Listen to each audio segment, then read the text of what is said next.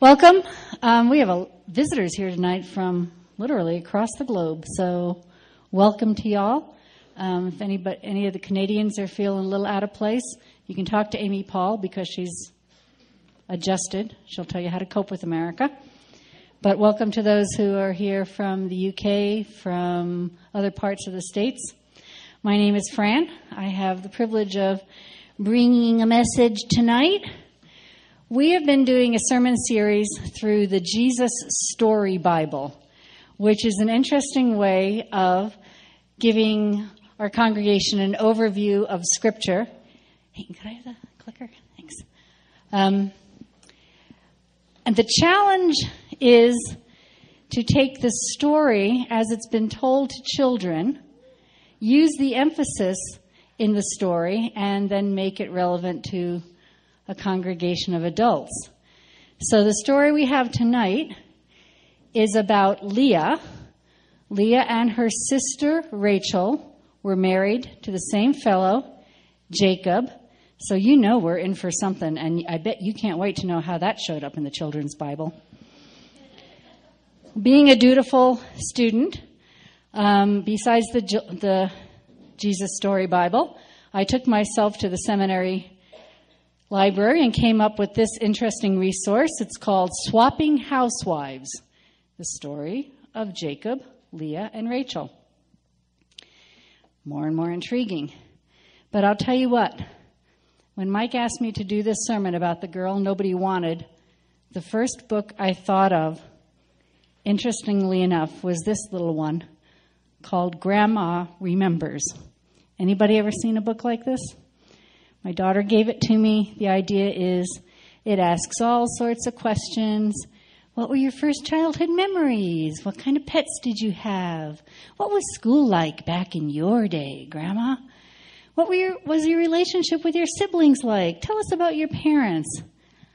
And I tell you, when she handed it to me, I physically clutched because I don't want to remember so much of the childhood memories.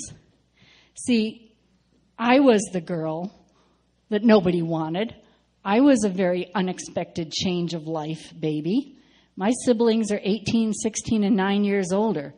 The last thing my parents had in mind was to have a fourth child at the ages of 44 and 42.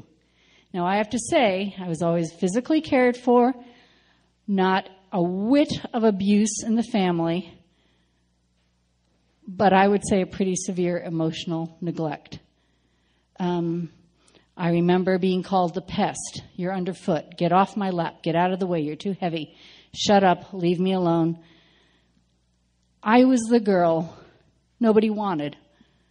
And so when I saw the take on the Jesus Story Bible, I was like, oh God, this is going to be half sermon, half story night, as we love to do here at Scum when we tell testimonies. And the theme, if there's a theme that'll carry through, it's how do you go through life when you're in a situation you just cannot change and cannot control?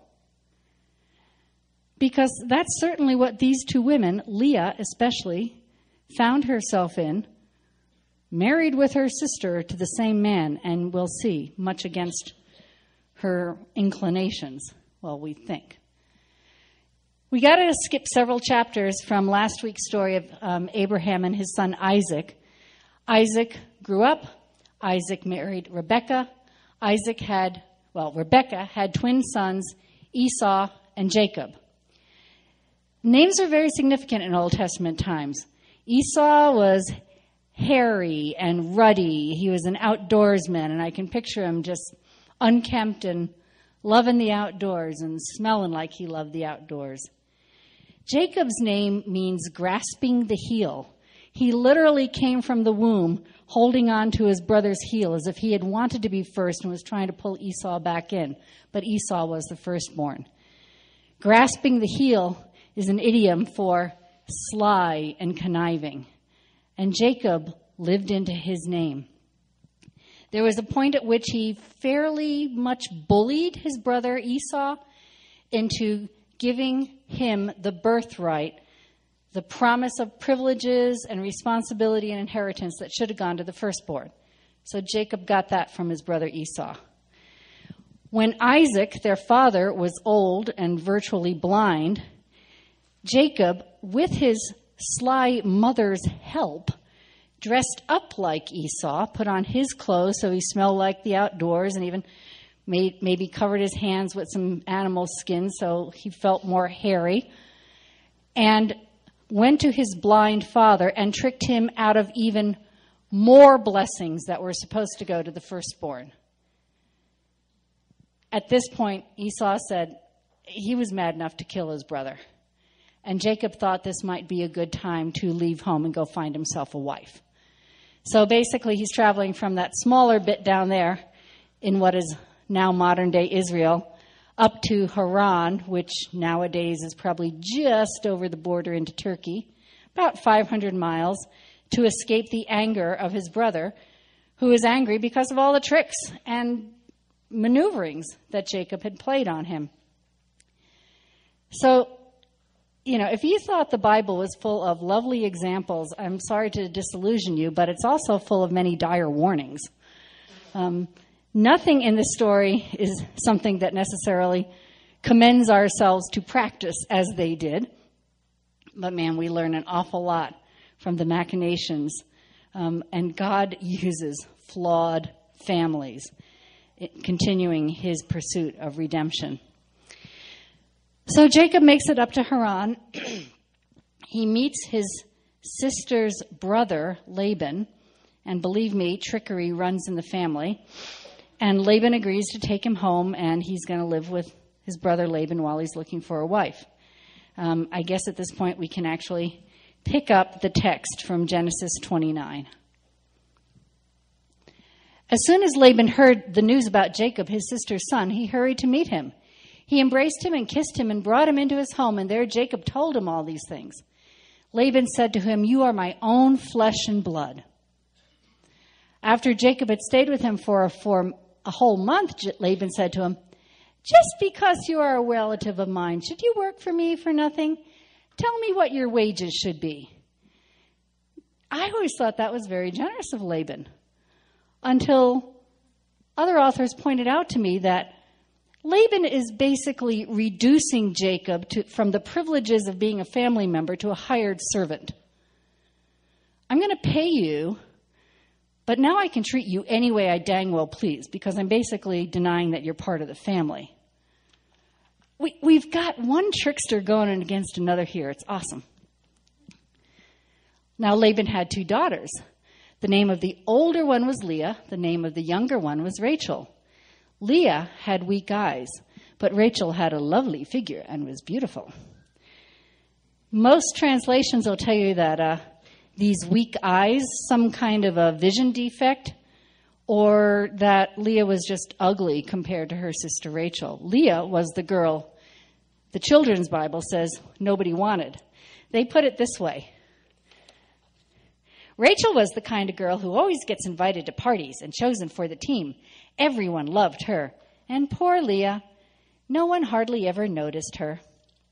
But this idea of weak eyes could again be an idiom to mean that she was very gentle or delicate, a very sensitive person. I was a very sensitive kid. I cry. I still do it. You can ask Mike. I can cry at the drop of a hat if you look at me the wrong way. And that can be a real turnoff, I know, when you're that sensitive. But whatever it is, Leah definitely didn't have the social advantage that her younger sister did. Jacob was in love with Rachel and said, "I'll work for you 7 years in return for your younger daughter, Rachel." And Laban said, "It's better that I give her to you than some other man. Stay here with me." So they basically wrote a wedding contract at that point. It was a 7-year engagement. Ugh. And it seems really unfair that Jacob would have to work for 7 years to provide a dowry for Rachel. But the idea back in the day was the dowry was money that the husband would give to the father in case anything ever happened to the husband.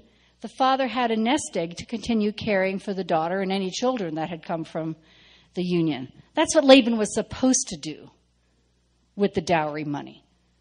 I assure you he did not, but that's in another chapter that we don't get to read about. So Jacob served 7 years to get Rachel, but they seemed like only a few days to him because of his love for her. And then Jacob said to Laban, "Give me my wife. My time's completed. I want to make love to her." Putting it pretty bluntly. I mean, they'd been engaged, and now he wanted to consummate the marriage. So Laban brought together all the people of the place and gave a feast.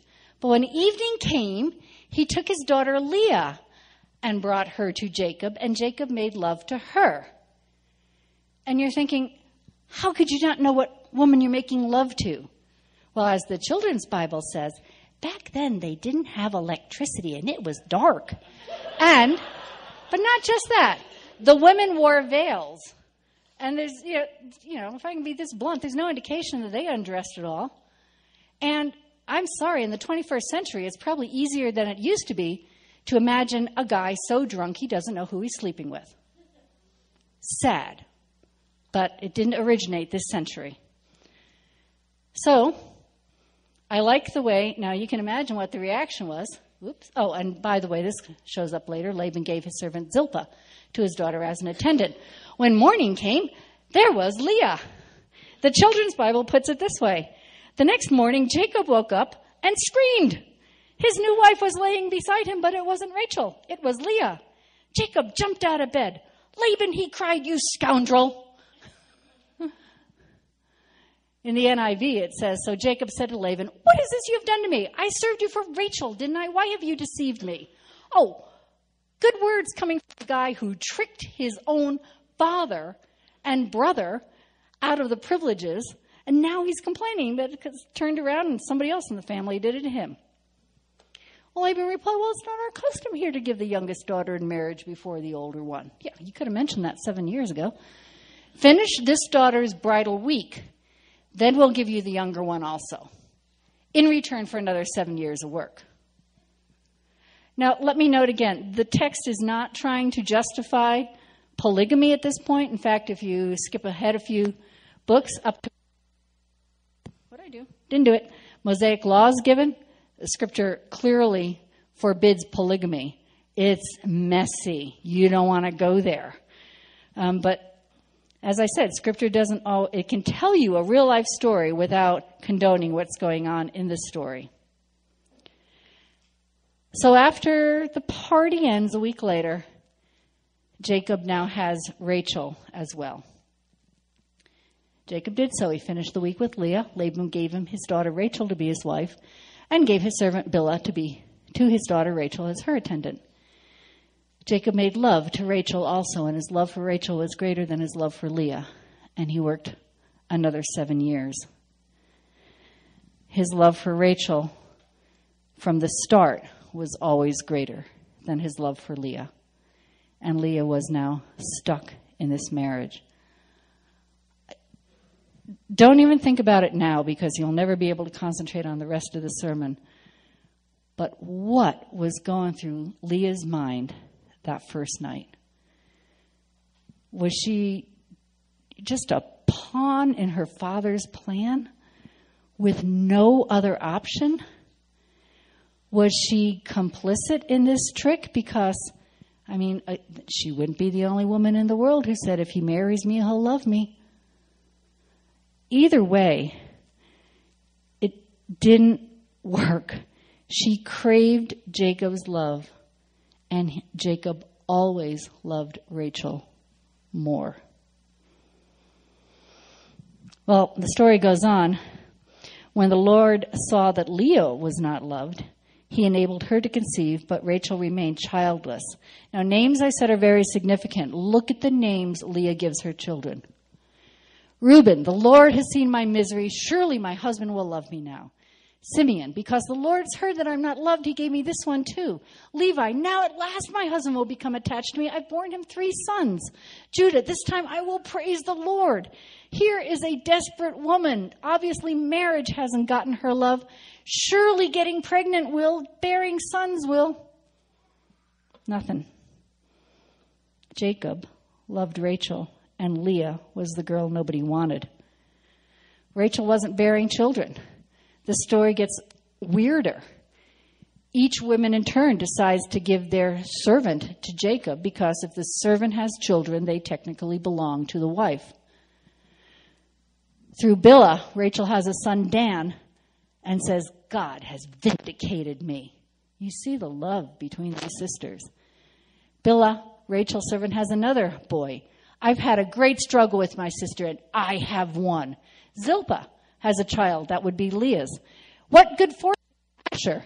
How happy I am. The women will call me blessed.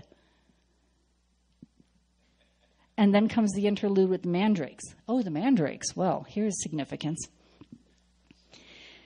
Mandrakes were a plant that were considered to be a fertility drug or an aphrodisiac.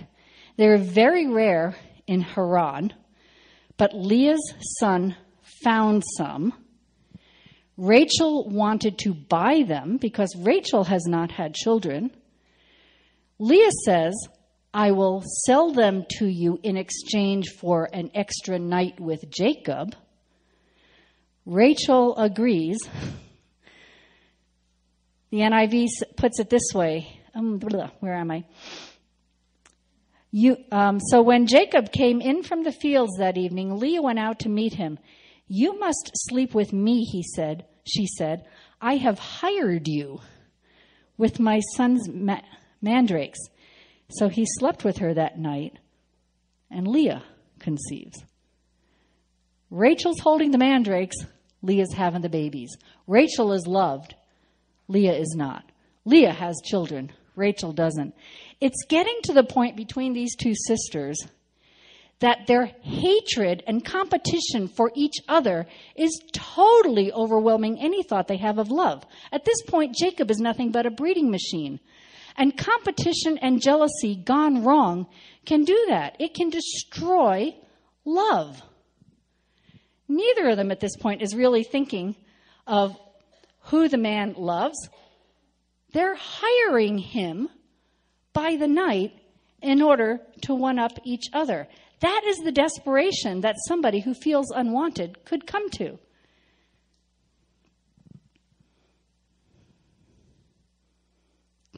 Keep going. Leah has another son. God has rewarded me for giving my servant to my husband. Is this effed up or what?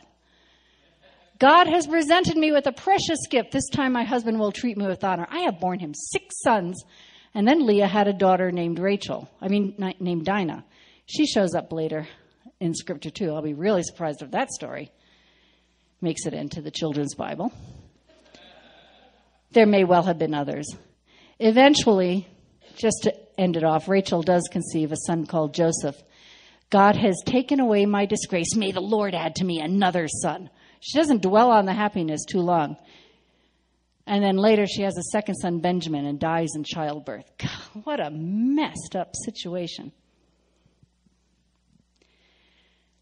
Stuck in a situation that could not change, couldn't control, and wrong reactions just disintegrated the heart of Leah to the point where she was hiring her husband in order to birth more children.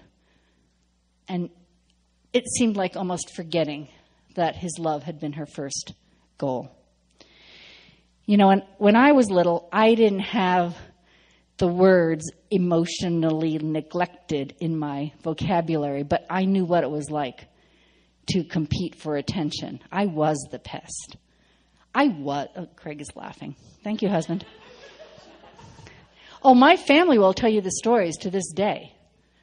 They delight in the stories of some of the antics I had.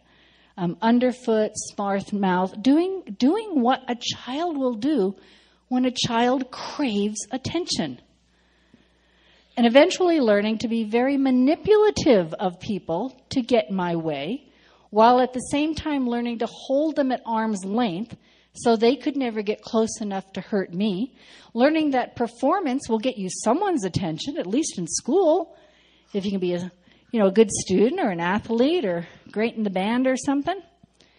Very jealous of friends who seem to be so at ease and make friends easily. And I even had a hard time going to the home of friends that had happy families because I would just be possessed with jealousy and unable to enjoy the time with them. According to C.S. Lewis, I was living in a hell that I had made for myself with the jealousy.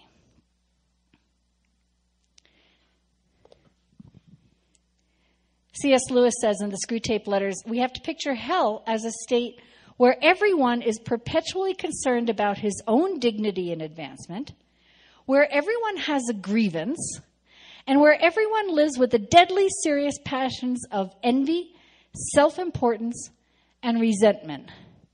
Because, at some point, as a child, my actions were probably just natural. I didn't know what else to do. So I was in your face and on your lap.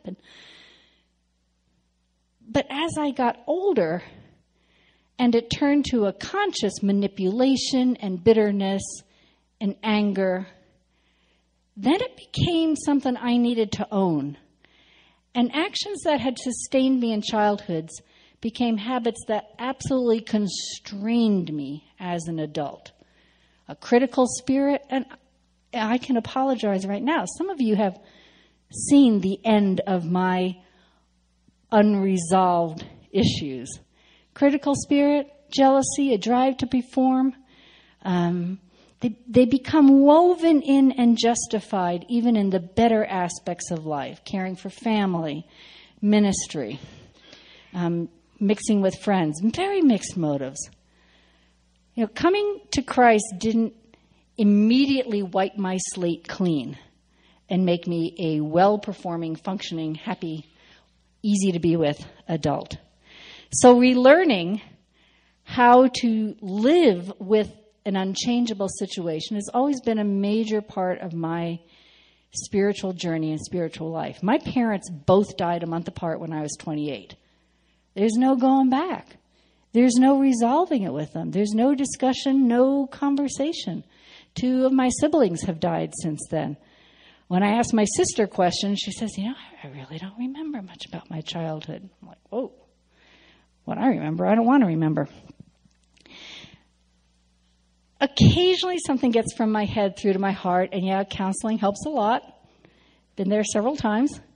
Not perfected yet, but I think I'm beginning to get a little quicker at recognizing symptoms of living out in an unhealthy way a situation that at this point in time I can't do anything about. And repenting, because repentance, the word repentance, Greek, metanoia, means turning. So I need to turn from bad habits to new habits. So I want to tell you a couple things that help me cope through life with something I can't change. And overarching all of it, number one is, first of all, just admitting it and accepting it. Because whether it's an emotional neglect or whether it had been a physical abuse or a broken family, part of all of us have a desperate desire to control, and we will do that by denying. We will do that by numbing through an addiction. We will do it through a substitution, maybe performing in this area to make up for what I'm not receiving in another area. Retelling the story in a way that's just not true because it sounds better and it's easier to live with. But I have to accept that there was a problem and that into adulthood I exacerbated my own problems. But there was a flaw from the get-go that is hard to say, but has to be said. So I accept that this is the reality of my childhood. And having accepted, now we can get to some more, I think, practical things. What am I going to do? Well, I would say the first thing is to always have in the back of your back pocket, bring it out to the forefront, the idea of just looking up to God in praise of his character. Now, I hasten to add, not in some fictitious denial type of way, like Jesus is my Savior and everything's just happy in Jesus. It is not. Not a fake worship, not a fake praise, not a substitution for doing the hard work of healing that needs to be done, but a genuine praise. I mean, I'm going to invite you right now. Y'all wake up and just shout out some of the attributes of God that help you in a difficult situation. When you think of these, what helps you? Go. Mercy. Patience. Faithfulness. Kindness. Sacrifice. He cares about individuals. Kind. That's what I heard. Generous. I often think of the Lord's consistency, faithfulness, his perfection, his love, mercy, justice.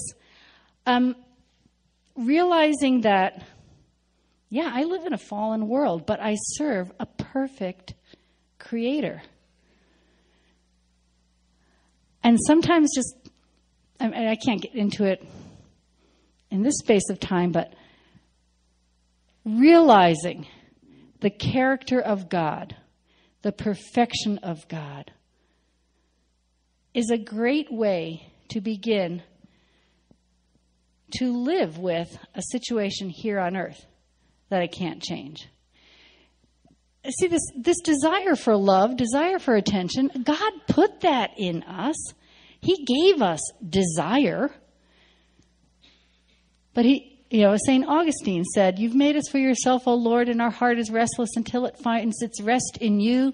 But my goodness, don't we go through life looking for substitutes?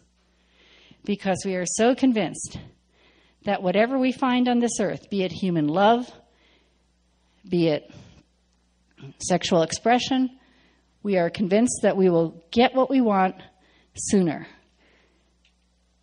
But desire implanted in us by God is ultimately a desire for him.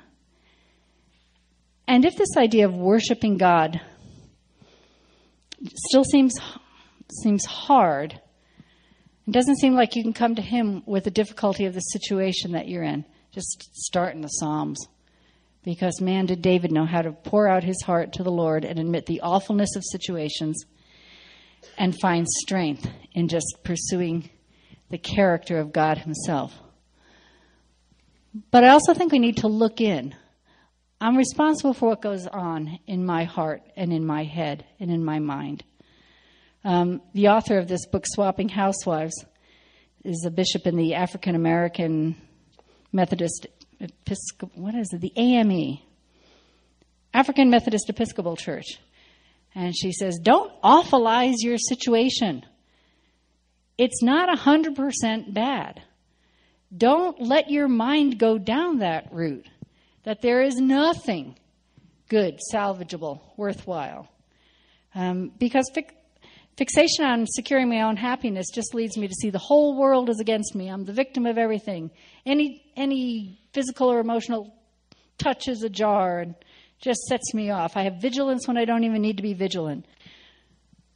Just stop it, Bob Newhart said. But don't indulge those thoughts.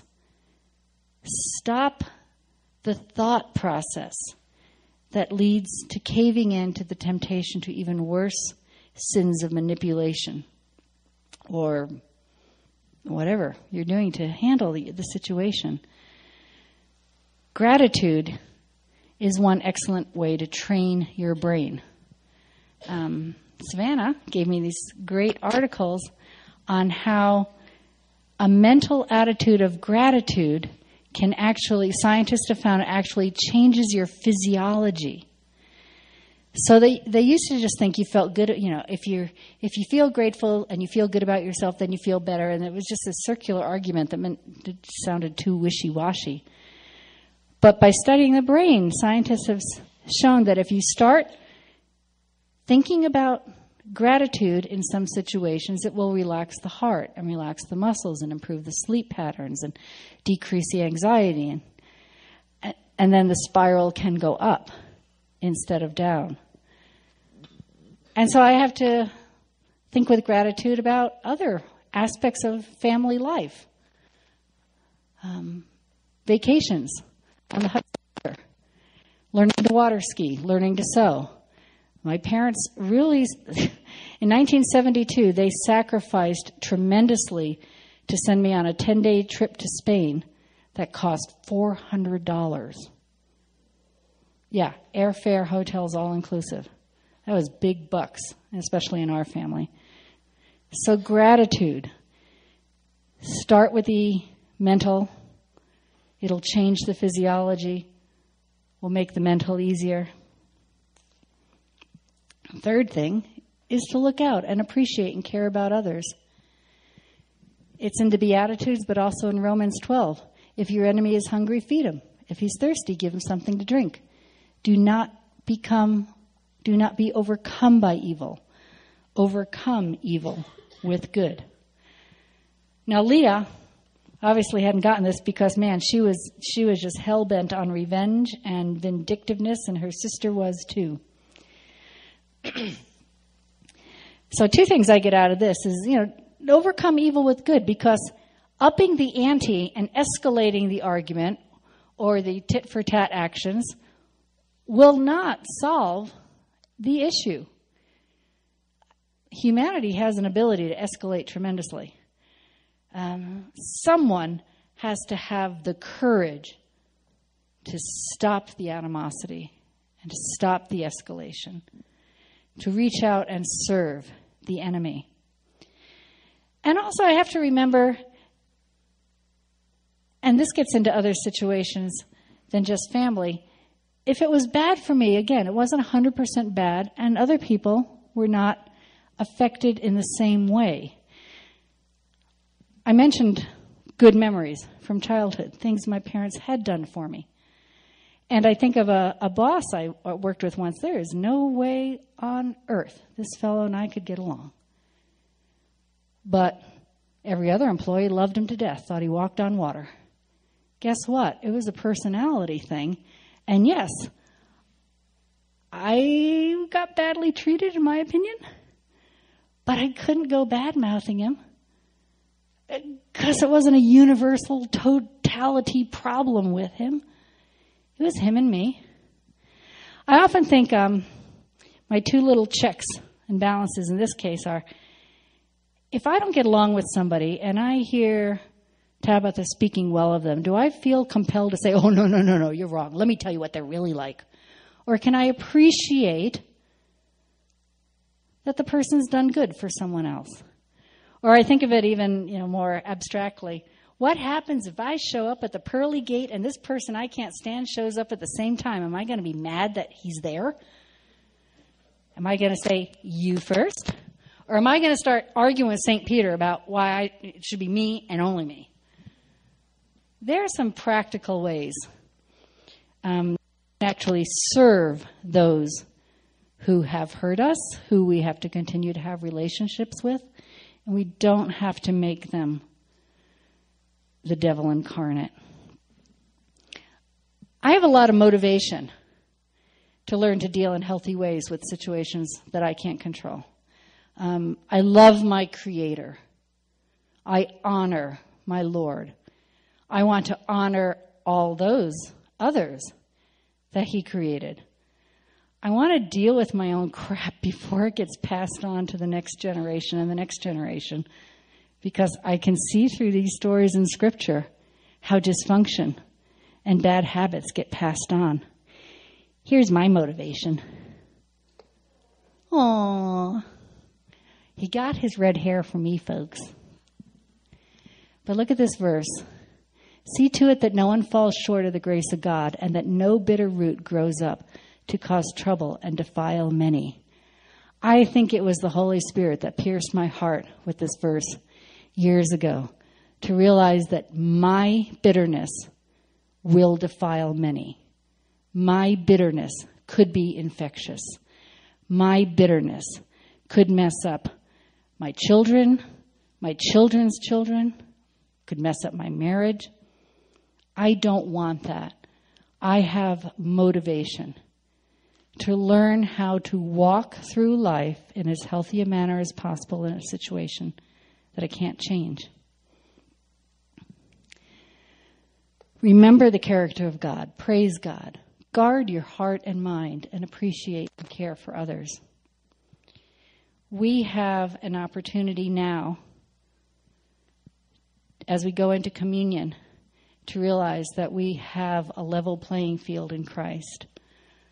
Our Creator and our Savior welcomes all to come to this table, take a piece of bread or a gluten-free cracker, dip it in the cup of wine, the bread representing the body of Christ, the wine representing the blood of Christ, the shed blood of Christ that has brought redemption into the realm of possibility for any one of us that puts our faith in Him.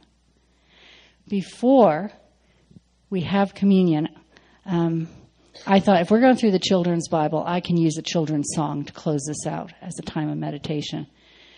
So the song, God Help the Outcasts, from The Hunchback of Notre Dame, should have been prime viewing for most of you when you were a kid, 96. I think we all see ourselves at some time or another as the cast out, the abandoned one, the one that's mocked, the one that doesn't fit in. But the truest sense of acceptance we will ever have is at this table when the body and blood of Christ are taken as a representation of our sins forgiven and our lives secured in Him. So I'm going to ask that we play this, and then those who are helping with communion, when it's over, we'll have stations up front and in the back. And if you're aiming toward Jesus with 100% certainty or a little bit of uncertainty, if you're aiming toward Jesus, you are welcome to receive communion. So we'll do that right after the song. And prayer will be available down in the prayer cave. I don't know if you can hear me or if you're even there. I don't know if you would listen to a gypsy's prayer. Yes, I know I'm just an outcast. I shouldn't speak to you. Still I see your face and wonder, were you once an outcast too?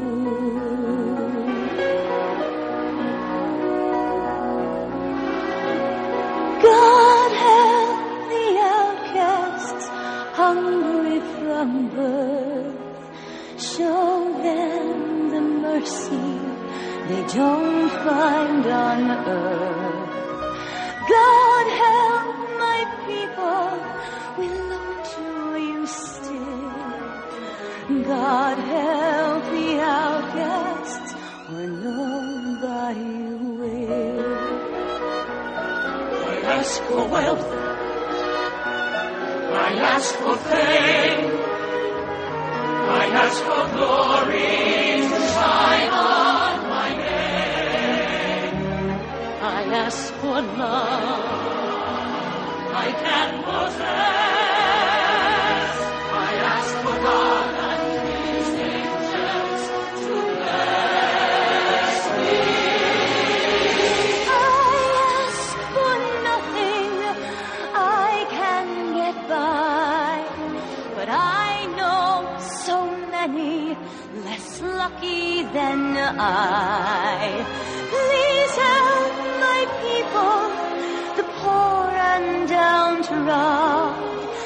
I thought we all were the God. God